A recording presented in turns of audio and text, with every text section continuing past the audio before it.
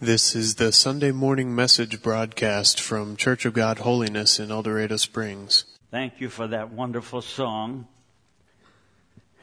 I'm humbled today to be asked to speak to you and give our pastor a bit of a break. You need to come tonight because he's going to be speaking tonight. And we'll look forward to that marvelous message he has prepared. I wish to speak to you today from the subject post-resurrection provisions. Easter has come. We celebrated that, as has been emphasized again and again. And what a celebration it was last week.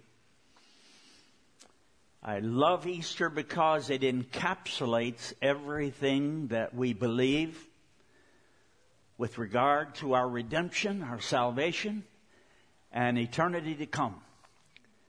And at the time of our reading today, found in Luke chapter 24, Jesus has arisen. He has appeared to Mary and instructed her to go back and tell Peter and the disciples.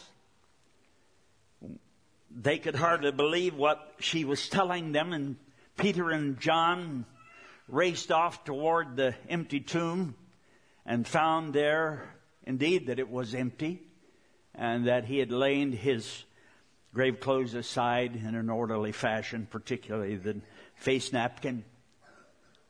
But at the time of our lesson today, you would never have known that Jesus had arisen, judging from the countenances and the atmosphere in that upper room.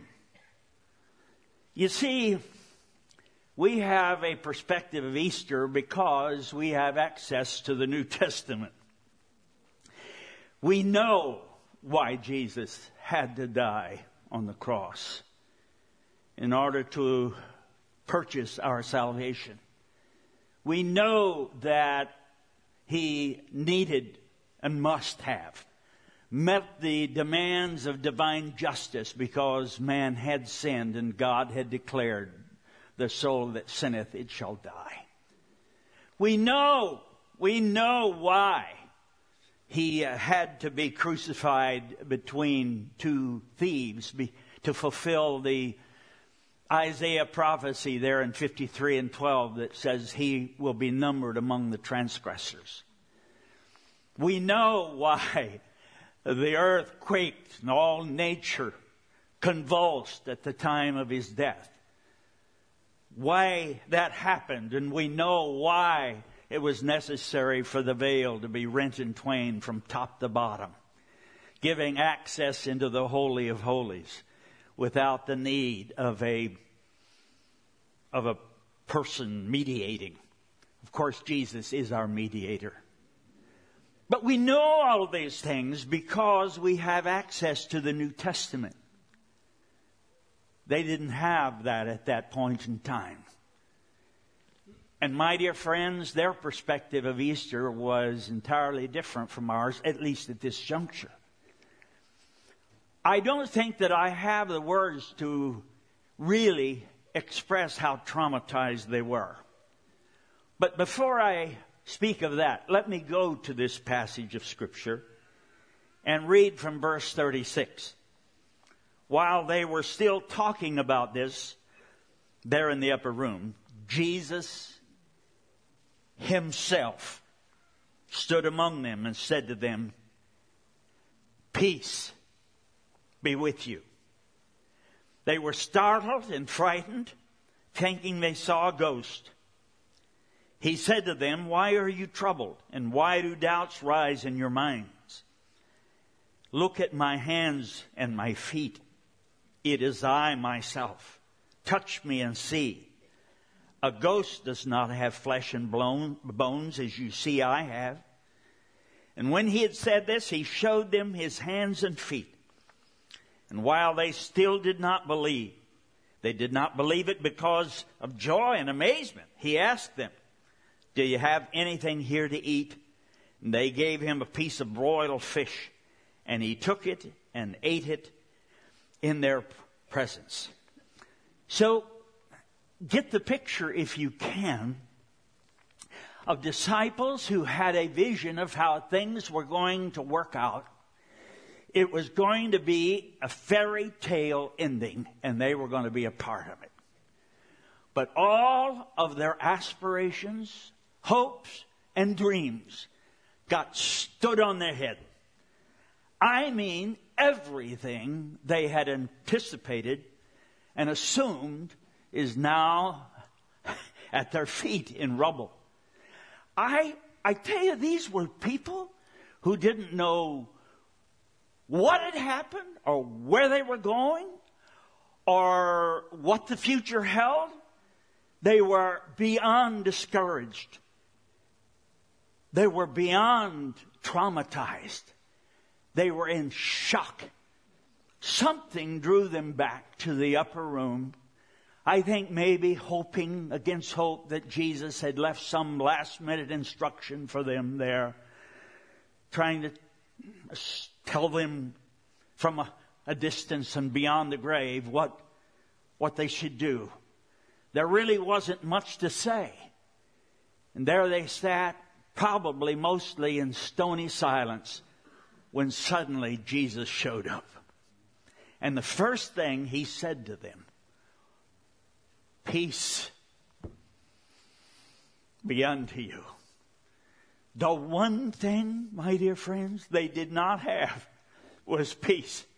Their world had been turned upside down. And when I talk to you about post-resurrection provision, of course, again, we know all the theological definitions of salvation and adoption and redemption, and we could go into all of those theological concepts, and they're wonderful. But sometimes we need to get it right down to a practical level, a human level. What I need right now is peace from God. And that's one of those wonderful and marvelous provisions that God gives to us. I feel ill-equipped, really, to share this message with you today, because as I look out on this congregation, I recognize that what I've experienced in my life probably doesn't compare with what you've gone through. In that time of your life when it seemed like you were kind of like a little terrier dog that had been taken hold of by a pit bull and just shaken until your teeth fell out, metaphorically speaking. I do know what it feels like to lose 3 brothers in an untimely death in quick succession. And all the unanswered questions and the trauma. I do know what it feels like now as a brother, my last surviving brother, having come down, if that's the term, with some form of dementia. And I'm observing losing him right before my very eyes. I know the ache in my heart concerning all that. But I still feel that probably pales by comparison to some of the things that you've experienced. I've thought about my dear friend Matt Cross, and he may be here in the second service. I think he probably comes as near to being a modern-day Job of anybody I've ever known in my life. This dear man who a few years ago could have been a linebacker. Big and strong, a man's man, supervising a pig operation and people working under his supervision. And today, my dear friend has to have assistance in practically everything that he does, being confined to that wheelchair. If Matt has not at some point asked God, why God? Why me? I think he would be more than human. I know that I would have probably asked that question. My little niece, just some months ago now, who had life moving full throttle ahead, her husband, a wonderful dentist, and a thriving practice, when one morning they found him stone dead. Now she's left as a single mom with 3 kids to raise. And I'm certain she wondered, oh God, what am I going to do now? How am I going to go forward? How am I going to handle this situation? And there are those that are in my presence this morning, just this week, have been diagnosed with cancer. And that sends a chill down my spine because of all the uncertainties. And it goes on and on. People find themselves at wit's end, wondering, how is my life going to be from here on out? I want to suggest to you, my dear friends, that in the midst of that, you may not need a definition of redemption and adoption, and you may not need a discourse on what it means to have your sins fixed to the cross. Yes, of course, that's all important. But the thing you probably need as much as anything is a wonderful sense of God's peace that He provides in the midst of the storm. My dear friends, He said to these people, I give you my peace. Peace in the midst of the storm. Darren practically stole my message this morning when he sang and led us in singing that last song. Jesus is all I need. He is all I need in life storms, in what you're going through this morning. But I take you to another scene. It's somewhat similar to the one I just described. 2 men are walking on their road to Emmaus. Emmaus lies some 7 miles outside Jerusalem. It's kind of like Cedar Springs maybe here. Or 8 Mile Corner that isn't 8 miles. Not quite. They've straightened out the road. It's only 7 now. And they're so dejected. There are so many unanswered questions. They had witnessed what we call Good Friday. And their world, though they were not a member of the 12, they were nonetheless followers of Jesus. And they were walking along saying, how could it be? We had such hopes. We thought it would turn out differently than this.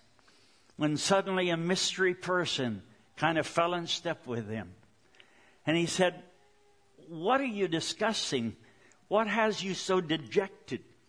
And they looked at him incredulously and they said, are you the only one in Jerusalem that doesn't know what has transpired this past week?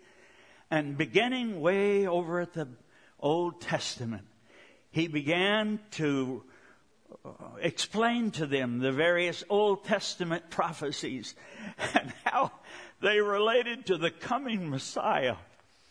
And they listened and they learned and they were enlightened.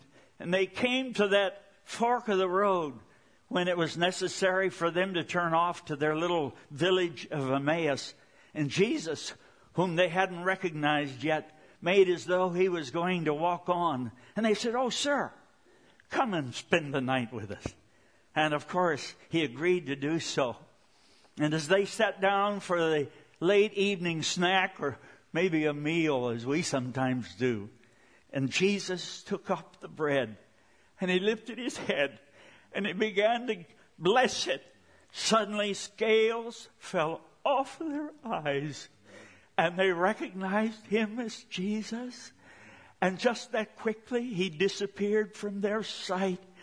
And they said, did not our hearts burn within us as he talked with us along the way?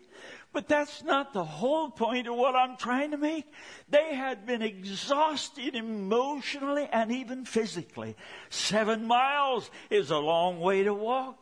I've driven it at 65 miles an hour, 55 out 52, by the way, or 32 rather. At 55, you better go 55. And that doesn't take long to get 7 miles, but to walk it is a long ways. But the scripture tells us they were so filled with joy that they immediately got up and ran 7 miles all the way back to Jerusalem and bounded into the upper room where they assumed the disciples were still gathered. And they exclaimed, we have seen him. He's alive. He walked with us by the way. I want to tell you, my dear friends, Jesus gives us peace. And when the joy, seemingly because of circumstances, has gone out of your life, I want to tell you experientially, God can give you a deep-seated joy. Now that's something different maybe from happiness. Happiness is based on circumstances. And we may not understand our circumstances, and we may still have a lot of questions that are still unanswered, as did they. But God can give us a deep joy in our hearts that God has this. God is in control, and the God is a promise-keeping God. My dear friends, today, God can give you peace in the midst of your storm. And God can give you joy when your world has been turned upside down and God hasn't seemed to act as though you thought he should have acted. I take you to scene number 3. And that's the story of Doubting Thomas. How would you like to have that moniker hung on you? I don't know why Thomas was not in the upper room on that first day when the Lord made his appearance, but he wasn't. He wasn't there to see Jesus just suddenly appear in the room. And he wasn't there to share when the men on the way back from Emmaus burst into the room, just so caught up with ecstasy. When they told Thomas about it, he was skeptical. You see, faith did not come that easy for Thomas. And he'd had his faith shattered. He had had his faith shaken to the core. And he said, you know, guys, you can buy into that if you want to. But he said, I personally am going to have to see the scars on his hands and the nail prints in his feet, and I'm going to have to thrust my hand into that gaping scar in his side. But this particular day, a week later, he is there when suddenly Jesus shows up again, and he immediately focuses on Thomas. And he said, Thomas, come here, son. Feel prints in my hands. Feel the... And Thomas didn't have to feel anything. He just exclaimed, my Lord and my God. And God restored faith that had been shaken to the core. Now, you may be too spiritual for what I'm about to suggest. You may never have experienced this. Faith may come easy for you. But if you have never experienced the time when your faith has been tested to the point that you hardly knew your name. Some of the most spiritual individuals I have ever known in my life have gone through extreme tests of faith. I'm thinking about one of the holiest, godliest men that I know.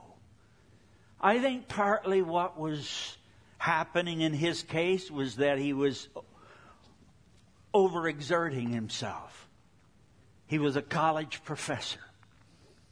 He taught his classes during the day, and then he would travel some distance where he would often speak at revivals and conventions. He was much in demand. And he had been on the go, and sometimes physical exertion and physical extremity can play on our minds and even on our spirits. But he testified to me, he said, Richard, I went through 3 months when I didn't feel God. I prayed. He was a man of prayer. He said, I didn't sense God. He said, if I went by feeling, I guess I'd have to tell you that I just hardly even felt anything like a Christian is supposed to feel. But I went ahead and taught my classes. And he said, I preached my revivals and begged God, oh God, reveal yourself. God, I can't go on like this. I feel so bone dry. I feel so washed out. I feel so empty. My cup is empty. God, I need you to show up. God was silent. God was silent. He said, I was on my way to a revival meeting. I knew I'd have to preach in just a little while. He said, I looked at my watch, and he said, I discerned that I had a half hour to spare.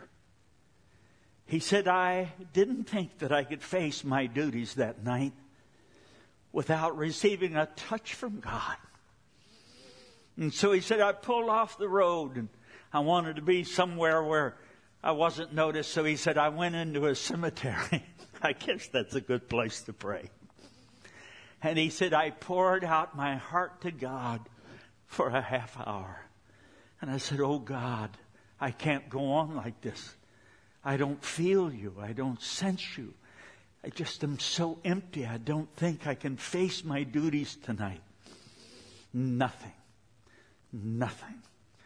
God said nothing. He said it came to the end of that half hour. I knew I had to go on in order to make my appointment.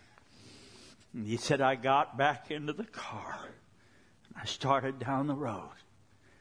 And he said just as calmly, a voice came to me and said, calling me by name, where is your will? And he said, oh God, there's no question where my will is. My will is to serve you. Regardless, I am going forward with you if I never feel a thing in my heart again. And he said, just like that, it seemed like God dumped a bucket load of honey on my soul. He said, I began to weep and cry and bawl until, he said, be late or not be late, I was endangering my life. He said, I had to pull off to the side of the road. And he said, finally I had to say to God, God, you're going to have to stay your hand. I can't stand anymore. He said it just came wave after wave of bucket loads of love and honey. Sometimes our faith will be tested. And God will be silent. And we'll say, oh God, do you not hear? Do you not care? But it is at that point in time, somewhere, if we'll be faithful and determined that we're not going back, as the chorus we sang a moment ago, God will show up.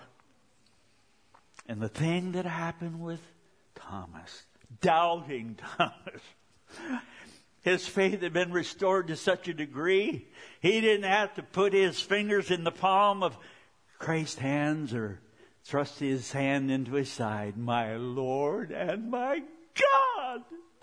He melted in the presence of God. If you're struggling at the point of faith today, hold on, my child. Joy and faith, peace comes in the morning. One last scene I leave with you. That's that scene that's described for us over there in Matthew chapter 21. I find this rather interesting. Jesus had appeared to the disciples now several times, but they just had not been able to shake what I call the funk. They just were they just couldn't connect the dots. They just couldn't put it together. How does this fit in? Now, understand, they came to understand all that we understand and more from the New Testament, but they didn't have that. They're feeling their way along. And Peter, Peter, so much like us. Guys, he says to the other disciples, I'm going back to my nets. I'm going fishing. I don't understand this discipleship thing. I mean, I'm reading between the lines, but several of them say, hey, we're going with you. I think I spoke on this some time ago. Boy, there are some scriptures that I really identify with. The scripture says they fished all night and they caught nothing.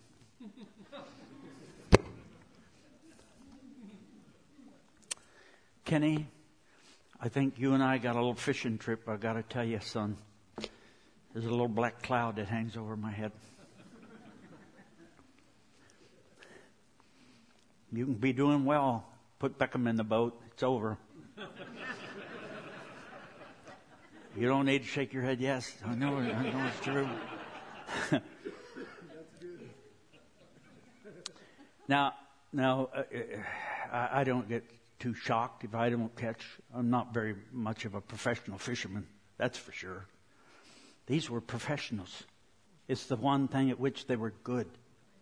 They knew how to do anything. They knew how to fish. It was their livelihood. They knew the Galilee like the back of their hand, but they couldn't get a bite. They couldn't get anything in the net. And it was dark. Night.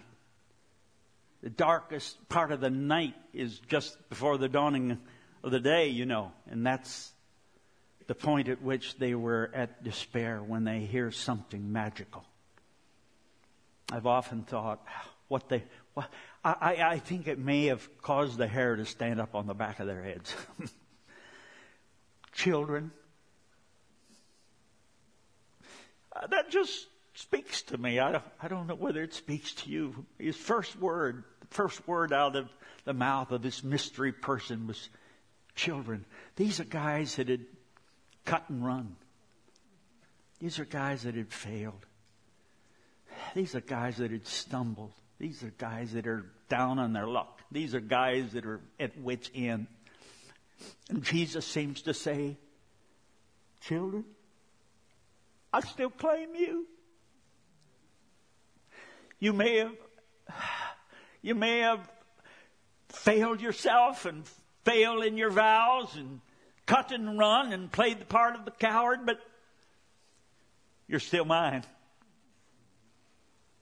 Children, in quick succession, I'll not belabor this, but have you any meat? And they just had to shake their heads. No, we're done. We're skunked. We're beat. We're depressed. None of it makes any sense. And suddenly, I don't know what happens, but Peter, I think it's the Lord. He about knocked all the water out of the Galilee. Getting there. Jesus says, come and dine. They had a breakfast like none other. And then Jesus pulled Peter aside. I think Peter probably hated himself more than any of the others because he had made such boasts. I don't know what these other guys are going to do, but you can count on old Peter. I want to tell you, I'll hang in there with you if it means my life. And he was one of the first to cut and run. I don't even think he wanted to look himself in the mirror. I can't believe I did that. Have you ever been there? I can't believe I did that. I can't believe that I failed God in that way. And the Lord pulls him off to the side. I'm glad God didn't embarrass him. Jesus didn't do it in front of the other disciples. He pulled him off to the side. And he said, Peter, you've made your boasts. Lovest thou me more than these? Whether he meant the other disciples or whether he meant the boat and the fishes, I don't know. But Peter just is brokenhearted. But I don't want to belabor that point. You've all heard preachers talk about how God ratchets up the questions there. But finally, the point I want to make is that Jesus said to Peter, Peter, I have a job for you to do. And though you have failed me and stumped your toe and disappointed yourself, I recommission you. Feed my lambs. Feed my sheep. And suddenly Peter had the one thing that he needed right then more than anything else. And that was hope for the future. When I talk about post-resurrection provisions, I'm talking about peace, I'm talking about joy, talking about faith, talking about hope. I probably shouldn't give an illustration about myself, but hey, pastors, as they say crudely, put their britches on one leg at a time, just like everybody else. And I think it was one of the low points of my ministry, Pastor Joe, looking back on it. I think I had been in a low-grade depression for about 3 years. I had a congregation that was not the easiest to pastor, though I had a good pastor there and never had any real difficulty. But I prayed fervently for reassignment. God, please, I don't think I'm a good match here. I don't think the electricity and the chemistry is right here. Oh God, give me deliverance. Have you ever? No, you may not understand that. Nothing. God says, I want you to stay right there. 4 years, 5 years, 6 years, 7 years, 8 years. God, please. It was Christmas time. I mean, I was so emotionally out of gas. But some of the parishioners invited me to, and us, Wanda and I, to a Christmas party. And they had invited another pastor from another town. And he was there. We were just conversing. Nobody asked him to do it. He came right out of the blue. He picked up a Bible on the table there and he said, I want to read something. And this is what he read from Jeremiah 29:11. I've read it hundreds and hundreds of times and heard it read. For I know the plans I have for you, declares the Lord. Plans to prosper you and not to harm you. Plans to give you hope and a future. I was dumbstruck.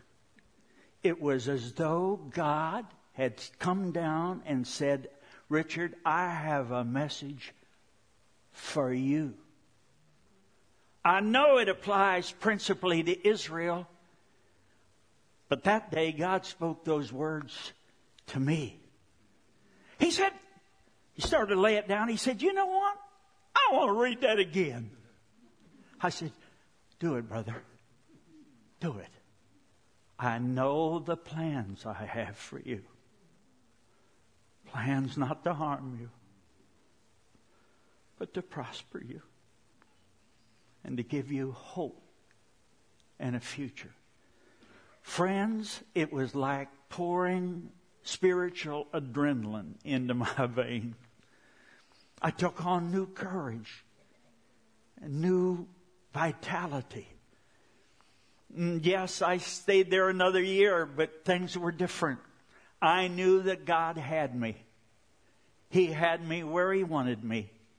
And when He got through with me there, I knew He would give direction.